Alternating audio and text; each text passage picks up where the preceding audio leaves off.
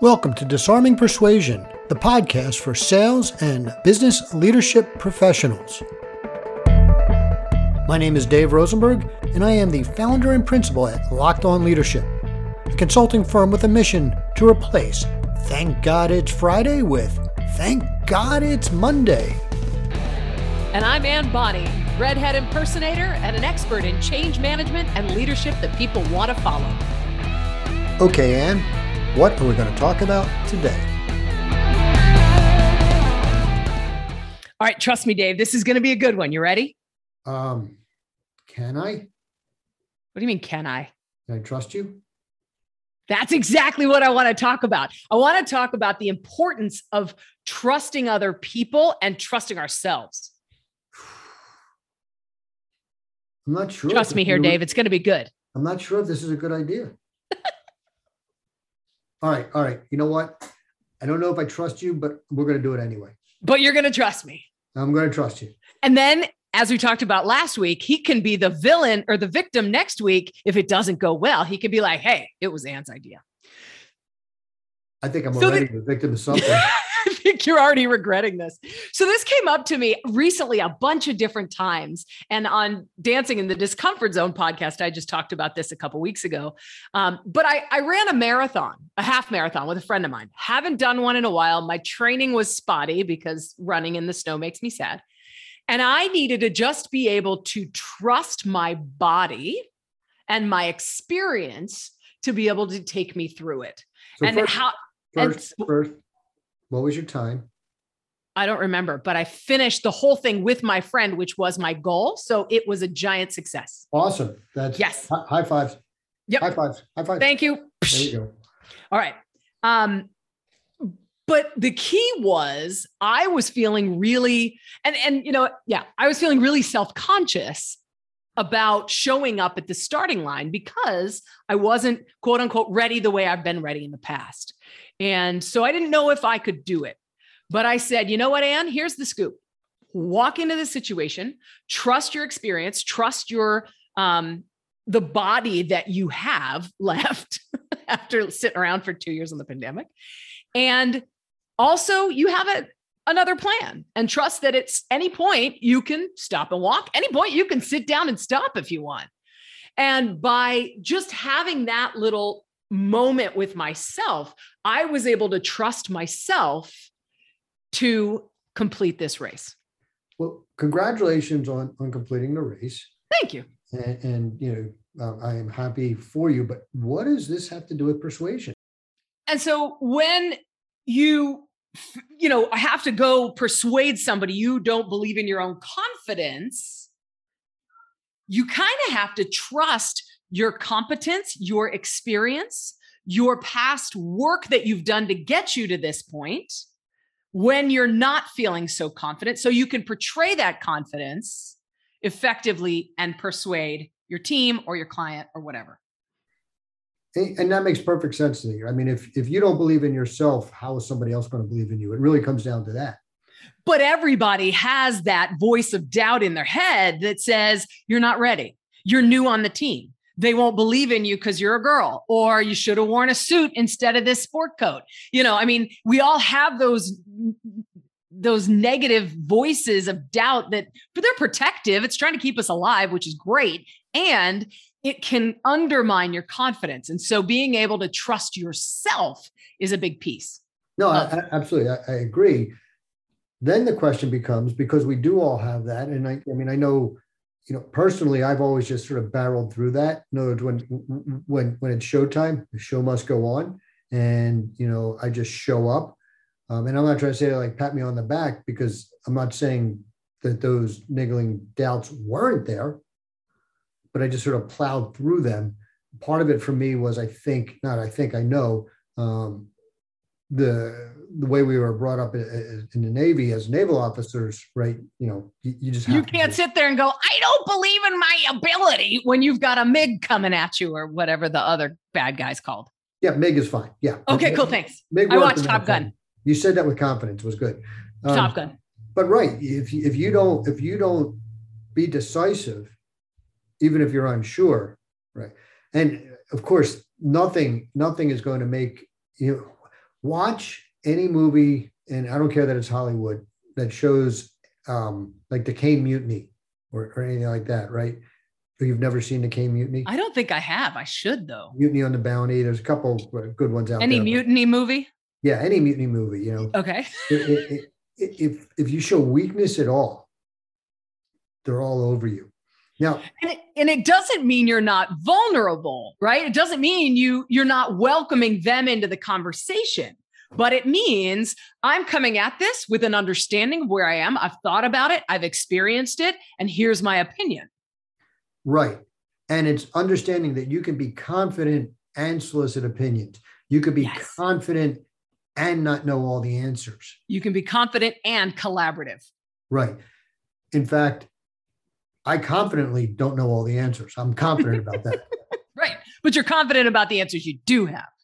Right. And you know, one of the challenges, and this, I'm being sincere, I'm actually not joking about this. One of the challenges I've had as an adult, probably not as much today as, 10, 15 years ago, is I would say things that was my best guess, right? And people would ask me, and I would say something like, well, I don't really know, but here's what I suspect and why.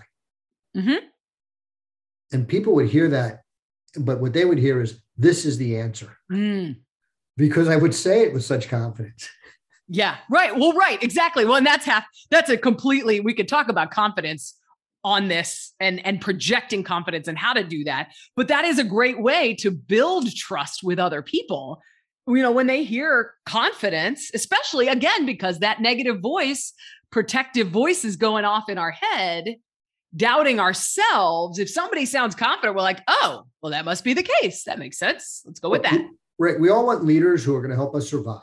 I've said this many, many times. So leadership is really, folks, is nothing more than survival. People want to know they can survive, and we pick and have chosen leaders for 300,000 years because we believe that they will help us survive. And when somebody speaks with confidence, psychologically, we go, okay, they know what they're talking about. I don't, because we have that subconscious, whatever. And then we start listening to them, sometimes to our detriment. Mm-hmm. In fact, this is, folks, how con artists, again, let's talk about the dark side, but this is why con artists are so successful, because they say things with the utmost confidence. And they also play to that negative voice in your head. Right. But that's why it's called a confidence man, because they have confidence. There it is. Yeah. So what do you recommend, Ann, for those folks who aren't like you and me, who, You mean us, I almost said snowplow. Well, hair does kind of look like a snowplow. I do kind of look like a snowplow. Anyway, I won't think of the word. Yes. What do we recommend for other people who need to trust themselves? I like to keep either a written or just a mental list of my strengths, of my abilities, of my accomplishments. Not that I'm going to walk around at parties saying, oh my God, you're not going to believe how great I am at parallel parking. I can write the best emails and my lemon cheesecake is to die for. You're not going to run around bragging about this stuff. But by having this list and this knowledge of your own strengths, your own experiences, your own education, the things you know, the things you've worked towards, in those moments of self-doubt, when you don't want to trust yourself, being able to say, hey, I've done this before. I know how to do this. I've thought about this. I'm ready for this. Or I've been successful at this before. Yeah, it's funny you said that. I can't, when I started this business, 2015, and I had the conversation with my wife about starting another business on my own, which was the first time I had ever actually talked to her about starting a business as opposed to just starting the business. But, what I said to her, say, listen, when I bet on me in the past, it has paid off. But there's a challenge here because, well, there are, 50% of the people are like us, right? Where by that, we look to and hold our accomplishments and we have a healthy memory of that. Maybe for some an unhealthy. And we've all known those people who think everything they touch turns to gold, but from your perspective, not always, right? We all know that person. Putting that aside, though, there's also people who their perspective of themselves is everything turns to lead, everything turns to ashes, everything turns to dust. And I don't have that background. What do I do then? How do I gain confidence when I know everything I do is garbage? You ask other people. Yeah. And sometimes that works. And what I have found is a lot of times people who are that negative, they oh, you're just saying that. Yeah, right. They won't listen. Right. Here's an exercise, though, that I discovered many, many years ago. My first wife was going through some challenges and she went through some therapy. And this was one of the exercises. Before you engage in whatever evolution you're going to engage in, write down what you think is going to happen, which is going to be probably worst case bad, right? Because that's the way this particular individual's brain thinks. Do the evolution. And when I say evolution, folks, I know it's a military Navy term, right? So maybe you're going to a party, maybe you're throwing a party, right? That's an evolution. It's just an event, a thing happening, okay? Maybe it's rolling out a new product. Maybe it's making a sales call, right? Those are all just evolutions. It's just this thing that happens. When you're done, do a postmortem against your prediction. And what I can guarantee 100% of the time, and I don't do 100% guarantees, it will never have turned out as bad as you feared. May not turn out as good as you wanted it to, but it will always be better than you feared. And what will happen is you'll start to recalibrate your expectations in the face of certainty. So you're saying doing this sort of after action report over and over and over, so you can continue to see, oh, my doom and gloom thing isn't as bad as it is. Yeah. It's never my worst fear. Maybe I'm better than that, right? That's what starts to happen. Wait a second. I've done this 5 times. Every time I predicted like the end of the earth and we're still around. Maybe I'm better than that. And then eventually you'll tip over to where your expectations all of a sudden are that good things are going to happen, because good things do happen. Love it. Love it. I hadn't thought of that, because again, I'm a bulldozer. That's what I was trying to think of. I'm not a snowplow. I'm a bulldozer. Well, I like that better, because a snowplow can rarely be a bulldozer, but a bulldozer can be a snowplow. Right. It can move anything. Yeah. But yeah. So, that's great. And the other way to think about this trusting thing is trusting other people. And you brought it up there with trusting that person who's telling you, that what you do well. And you're like, oh, you're just saying that, right? And what other way this came up for me, I took a breath work session and I knew nothing about breath work. And this is psychedelic breath work. So this is going into your mind, just using breathing. And when you tell me you're going to possibly have a psychedelic journey and go back in time and relive some of the terrible times in your life, or you're going to have a very physical, you start to kind of freak out.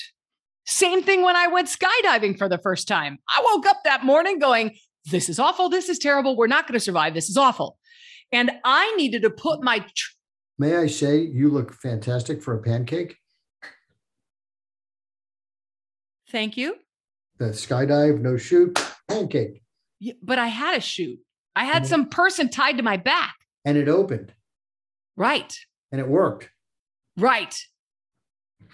I guess you're not a pancake. No, but I'd make a great looking pancake. I think I'd be like a chocolate chip pancake. But anyway, no, rainbow sprinkles. Anyway, my point was I woke up that morning freaking out saying skydiving is a bad idea. Jumping out of a plane is a bad idea. This seems logical. And the guy who's going to be strapped to my back wouldn't have showed up for work today if this was a bad idea. I need to trust him. Same thing with the breathwork session. I'm about to go into this psychedelic thing in a room full of people I don't know and things that I don't know what's going to happen. I trusted Shelley. And we've talked a lot on this show about building trust in us, but what about being able to trust other people? Well, you're absolutely right. If I not just trust myself and show up with confidence, but when I have the confidence to trust somebody else, that will enable me to be much more persuasive. And folks go, how does that work? because it connects you to people, right? Think about it for yourself. When somebody shows you the courtesy of trusting you, can you watch my kid for an hour? Okay. Then if they say something to you like, might want to consider blah, you actually give it serious consideration because there's a connection there. And what they're saying when they're trusting you with something is, I believe in the value you can bring me here. You talked earlier about, leadership is about, making people survive, right? These days in modern times, we don't have saber-toothed tigers and, antelope running around where we get our food. I go to the grocery store, good to go. I pick my leader by who cares about me and what's best for me. And part of that is valuing what I bring to the table.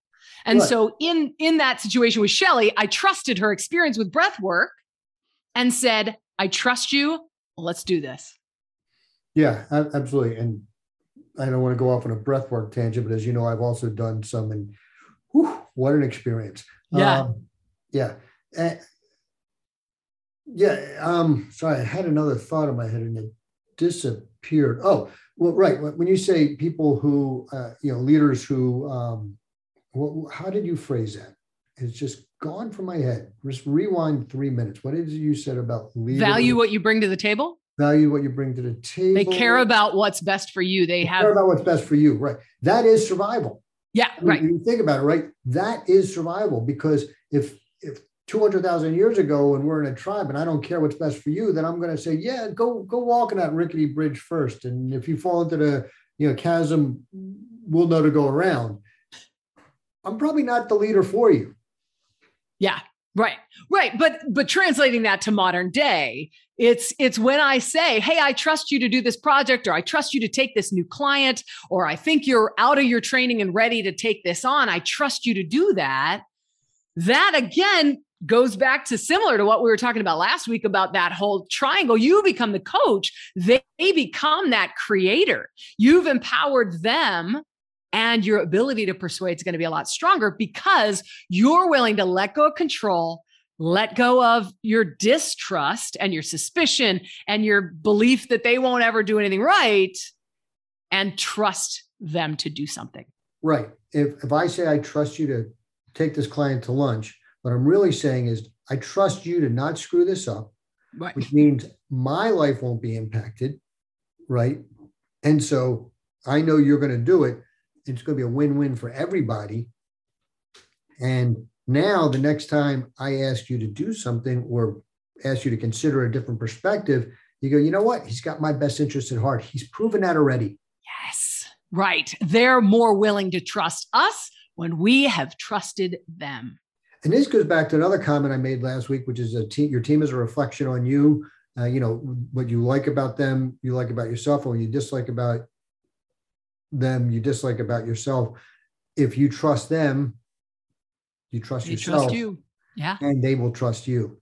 And they'll trust themselves, because oftentimes when we talked about earlier, when we don't trust ourselves, but we start to see somebody else trusting us, showing our value, bringing us along because we bring value to the table, we start to trust ourselves more. So if you need that empowered team, by trusting them, it shows you've got value here, whether you believe it or not. And sometimes building that confidence comes from borrowed belief. It's funny. You're making me now think back, as I mentioned, before the show, I was at a 4-day retreat just recently, and I was put in a position where I was talking to potential newcomers about my experience, right? And I was trusted to have that conversation. Now, this was the challenge, right? As you know, our coach, this is not a hard sell. Doesn't want everybody in there. So I'm not trying to sell somebody on joining at all. I really didn't want to do that. And I needed to make sure, and I was very careful to make sure I was candid about my experience, not spinning it, this was my experience and this was my experience, and may not be your experience, and not try to sell. And the trust that Michelle showed in me, is tremendous. And well, and by trusting you, she was also trusting herself because she'd spent a year with you as your coach.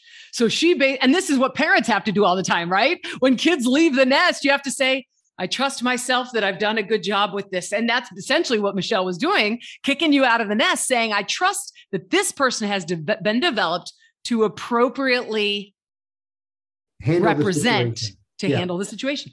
Yeah, exactly. And it was a great feeling, right? Yeah. And of course, it means I'm that much more inclined. And obviously with Michelle, I wouldn't have picked her as a coach if I wasn't inclined to listen to her. And it just reinforces that. Right. And that's a huge thing. When we trust other people, it makes them feel like $1 million. It makes them want to do well for us. It makes them want to stick around. It makes them want to be a part of this team. And as in today's workforce, we're talking about serious staffing shortages.